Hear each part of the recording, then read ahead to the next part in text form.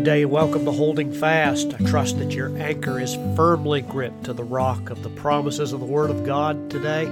I welcome you. Thank you for inviting me into your day, and I trust that our time together will be one of great blessing to you. Began yesterday looking at Wayne Stiles' book, Adapted Devotional Time, yesterday from his book, Waiting on God, What to Do When God Does Nothing. And we were reminded from the Scriptures himself that the Apostle Paul, starting out on his second missionary journey, began by taking 2 steps back. It wasn't something that he expected, but it was the direction of God because God knew what was best. And so he passed through a geographical region on his church planting effort that God said, I want you to keep on going because obviously the Lord had a greater purpose and a bigger field and a greater opportunity for him to serve him in. And we noted that it's a bit strange. God kept them from sharing his word in a place that needed it. And the reason is because often closed doors always lead to open ones. When Paul arrived in Troas, he was reminded that there was a wide door of opportunity in Macedonia. And so those closed doors reminded him, and it reminds us today that occasionally God sidelines us to remind us that our participation is a privilege. And you can glorify him just as much by waiting on him as you're serving him in some other way that seems to be much more reasonable to you. And so we learned that yesterday, that our limitations only frustrate us when we forget that in weakness we can glorify God. And I wanted to take the rest of the time today during this podcast to really explore this idea of our weakness and how it magnifies God's strength. That is a principle that's taught throughout Scripture. It seems like a contradiction in terms, but it actually isn't. We glorify God's strength in our weakness. Paul asserted this over and over again. The path forward, the path to greater spiritual blessing and growth and success spiritually always includes weakness. Don't ever forget that.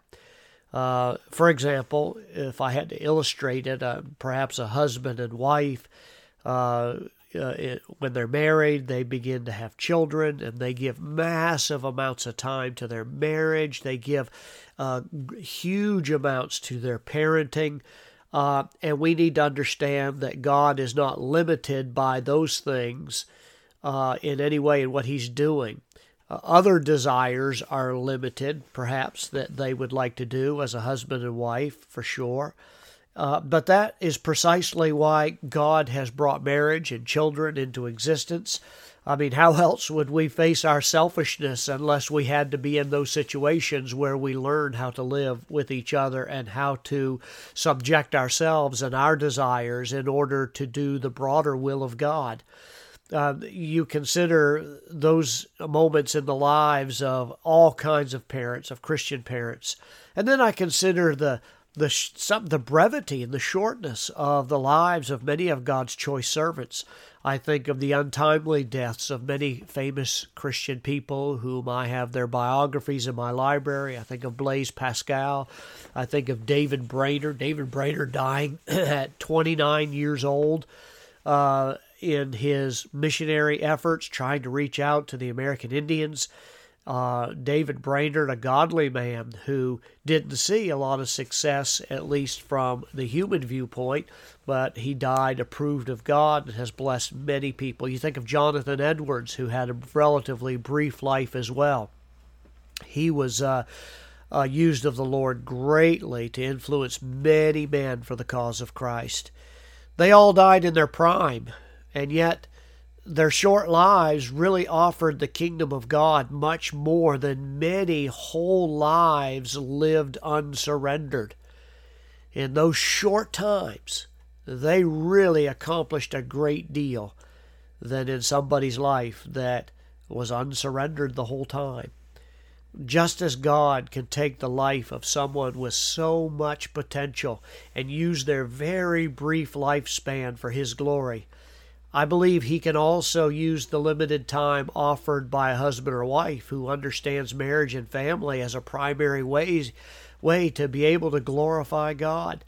He can use that. let's understand this morning that our limitations in no way limit God. God doesn't experience any limitation. He's not limited by you. He's not limited by anything you can or cannot do. God doesn't need any sleep. He doesn't have to earn a living.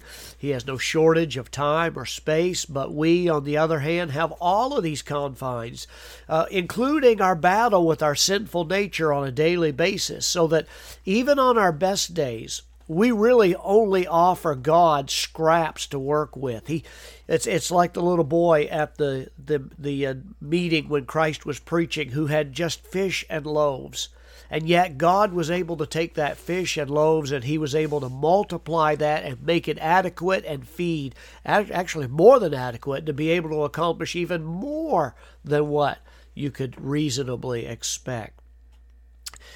Well, listen to me today. Waiting on God reminds us of those facts. Waiting keeps us humble, doesn't it?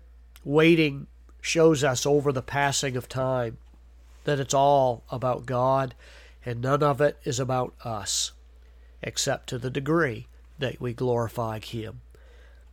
In our waiting, God weans us from the pride of having to control everything or understand matters, as Psalm 131 says, that are too difficult for us. God chooses how you glorify Him.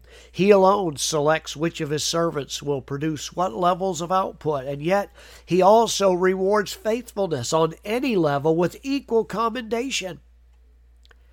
So, why does the path forward sometimes lead backward? Well, those seasons where it seems like you're moving in reverse actually may be God working in your life towards several purposes. He may be strengthening your character in spite of your weakness. He may be developing your peace of mind by trusting Him in a time of chaos. And He may be teaching you that you can glorify Him just as much by waiting on Him as you can by serving Him. So when you choose to find your fulfillment in God's glory, then you can wait on Him to open the doors to the path forward in His time. That's really His business entirely. Your business today is to live faithfully wherever He puts you right now. Be faithful, honor Him, glorify His name in all that you say and do, and remember that He is guiding your steps and giving you real purpose to glorify Him. God bless.